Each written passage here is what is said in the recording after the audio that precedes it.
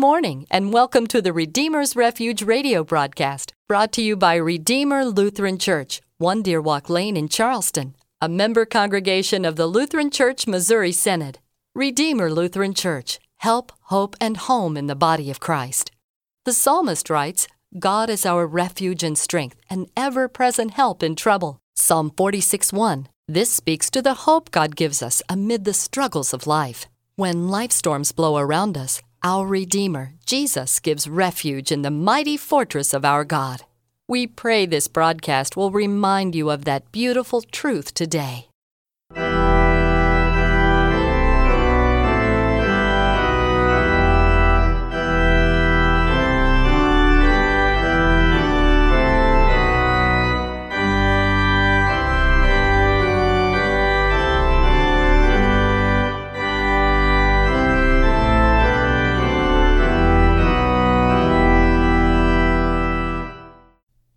Grace, mercy, and peace be unto each of you from God our Father and our Lord and King, Jesus the Christ. Amen. He is risen. He is risen indeed. Alleluia. Let us pray. Lord God our Father, through our Savior Jesus Christ, you have assured your children of eternal life, and in baptism have made us one with him. Deliver us from the death of sin, and raise us to new life in your love, in the fellowship of the Holy Spirit, by the grace of our Lord Jesus Christ. Amen. Our reading for this second Sunday in Easter is from John chapter 20, verses 19 through 23. On the evening of that day, the first day of the week, the doors being locked where the disciples were for fear of the Jews, Jesus came and stood among them and said to them, Peace be with you. When he had said this, he showed them his hands and his side. Then the disciples were glad when they saw the Lord. Jesus said to them again, Peace be with you. As the Father has sent me, even so I am sending you. And when he had said this, he breathed on them and said to them, Receive the Holy Spirit. If you forgive the sins of any, they are forgiven them. If you withhold forgiveness from any, it is withheld. Okay, Google, what's the weather forecast this weekend? Hey Siri, call Mom. Alexa, set my alarm for 7 a.m. It seems that the human voice has new power. Now we don't have to type with our thumbs anymore. We can talk to our devices and they will do what we ask. Or at least that's how it's supposed to work. It's the sort of thing that was science fiction just a few years ago. At a time when most of the information that went into a computer was on punch cards, Captain Kirk and others on the USS Enterprise talked to a computer. And now we all can talk to the computer. We can dictate to our word processing programs.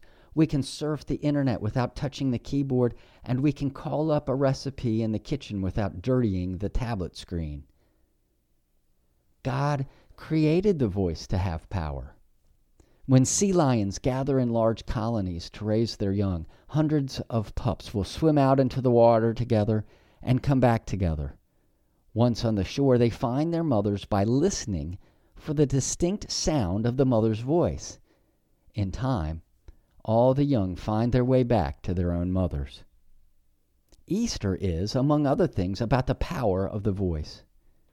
On this second Sunday of Easter, the risen Lord Jesus comes to you and to me to speak his peace into our hearts, so that we may speak that peace to the world. This is what we read in this morning's gospel. After Mary and the other women told Jesus' disciples that they had seen the Lord, the disciples did not really believe. By the evening of that day, the disciples are behind locked doors, like a little hutch of rabbits, afraid of the wolf that might be looking for them. This is the church at its absolute worst. Hunkered down, huddled together, letting fear rather than faith control their every thought and action. Then suddenly Jesus comes and stands among them. John says the disciples were glad when they saw the Lord. But in their joy, not one of them apologizes for his behavior over the last few days. No one says he's sorry or that they should have done better. Perhaps part of the reason is they don't get a chance to say anything. Instead, it's Jesus who speaks the first word. And just as was the case at the sound of God's voice in creation, the sound of Jesus' voice creates something wonderful and new. Peace be with you, he says. This is not a wish or a hope. It is his gift to them. Peace be with you, he says. And there is peace and joy. This the disciples could only begin to realize as the whole point of what Jesus had been through. Jesus' death on the cross was to reestablish the peace between God and man that had been shattered when he first sinned. Sin will always stand as separation, conflict between two parties. In sin, we live for ourselves, not for the other. In sin, we cannot be in harmony. Our will gladly yielded to the other. In sin, we could never be with God, because his holiness cannot be in relationship with unholiness. But by taking our sin to the cross, Christ removed the separation and reconciled us to God, bringing us back into peace with him. The whole scene repeats a week later when Thomas, at last, is with the disciples. The doors are still locked, but Jesus comes again. He speaks the same word, peace be with you. Rather than scolding, Jesus encourages Thomas to touch and see the wounds. Do not disbelieve, but believe. Even though some 2,000 years have passed since that first Easter evening, the church still struggles to get out from behind locked doors and into the world. And boy, how true today. While we might not fear suffering the same cruelty as Jesus suffered on the cross, the fear that kept the first apostles locked up, there is as much to be wary of in the 21st century as there was in the first century. And this, not only a viral pandemic, which will pass, but the challenges many congregations face, figuring out how to connect with postmodern families, our own health and aging, the increasing hostility to religion generally, and among the most effete elitists in our culture, a condescending animus to confessional Christianity in particular. The breakdown of families amid an alphabet soup culture that sees truth as utterly malleable, if even real. The temptation, however, is for us to focus all our attention on our fear and let that fear paralyze us. This text from John 20 is not about how the world locks its doors to the gospel, but how the church locks itself away from the world. The irony of the disciples' locked doors is that they weren't really keeping out soldiers looking to crucify them, and they weren't keeping out friends and relatives who may have wanted to ridicule them for following Jesus. There is no record of either of those things happening. The one they were locking out was Jesus. They locked out the word he had so clearly spoken to them about dying and rising again. And in locking out that word, they locked out Jesus. When fear becomes our focus, we fall into the same trap. We lock out the Lord who time and again tells his church, do not be afraid. Jesus will have none of it. The securely locked doors are no problem for him.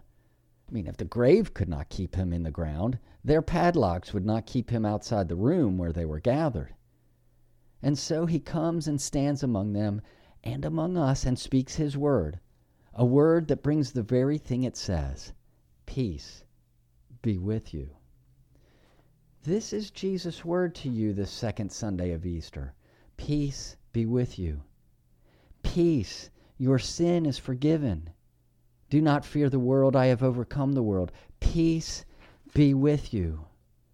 That word comes to you and me today with precisely the same power as it came to those first disciples on the first Easter and to Thomas a week later. John reminds us, these words are written so that you may believe that Jesus is the Christ, the Son of God, and that by believing you may have life in his name. In His Word, Jesus comes among us today, and we experience the power of His voice. He doesn't just tell us about peace, but He actually speaks peace to you and me. As Dr. Martin Luther puts it, for when Scripture says that God speaks, it understands a word related to a real thing or action, not just a sound, as ours is. He spoke, and it came to be. Jesus spoke His peace to you in the water of your baptism, where you were joined to His death and resurrection, and you died to sin and rose to new life. That peace is spoken to you every time you return in repentance to your baptism, and He says to you through your pastor, I forgive you all your sins. That peace is spoken to you at His table, where in and under bread and wine, He comes through space and time to feed you His body and blood for the forgiveness of your sins and to lift you from your fears. There His voice speaks peace. This is for you, He says, for the forgiveness of sin. And we rise from the table at peace, ready to go into the world. As the Father has sent me, even so I am sending you. The Lord cannot be bound. His word will not be bound, and His followers do not live behind locked doors. He sends us out into the world, but we do not go empty-handed. He breathes His Holy Spirit upon His disciples, and to His church He hands the keys to the kingdom of heaven. If you forgive the sins of anyone, they are forgiven. If you withhold forgiveness from anyone, it is withheld. And with that, we, like those first disciples, are sent to the world to be the voice of peace. Our voices, our human voices, become voices of power, not because they're louder, shriller, wiser, or more entertaining than other voices, but because through our voice He Himself speaks. Long before there was a Siri, Alexa, or Google, there was the risen Lord Jesus speaking to and through people like you and me, so that all who are locked behind doors of fear, sin, sickness, and even death itself might hear His word. Peace be with you. Christ is risen. He is risen indeed. Alleluia. Amen. May the God of hope fill you with all joy and peace in believing, so that by the power of the Holy Spirit you may abound in hope. Let us pray. Risen Christ, you filled your disciples with boldness and fresh hope. Strengthen us to proclaim your risen life and fill us with your peace. To the glory of God the Father. Amen.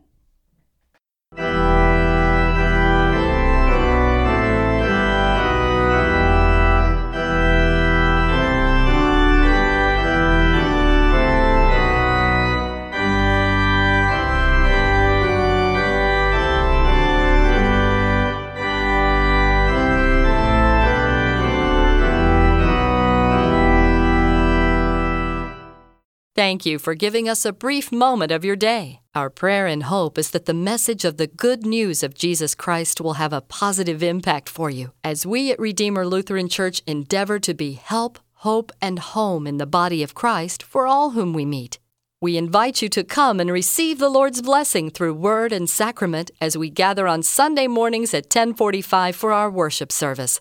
We're located at 1 Deer Walk Lane, just off the Paula Road exit on Corridor G. You can find us on the web at redeemerwv.org and on Facebook at Redeemer Lutheran Church WV. Thank you, and may God bless your day.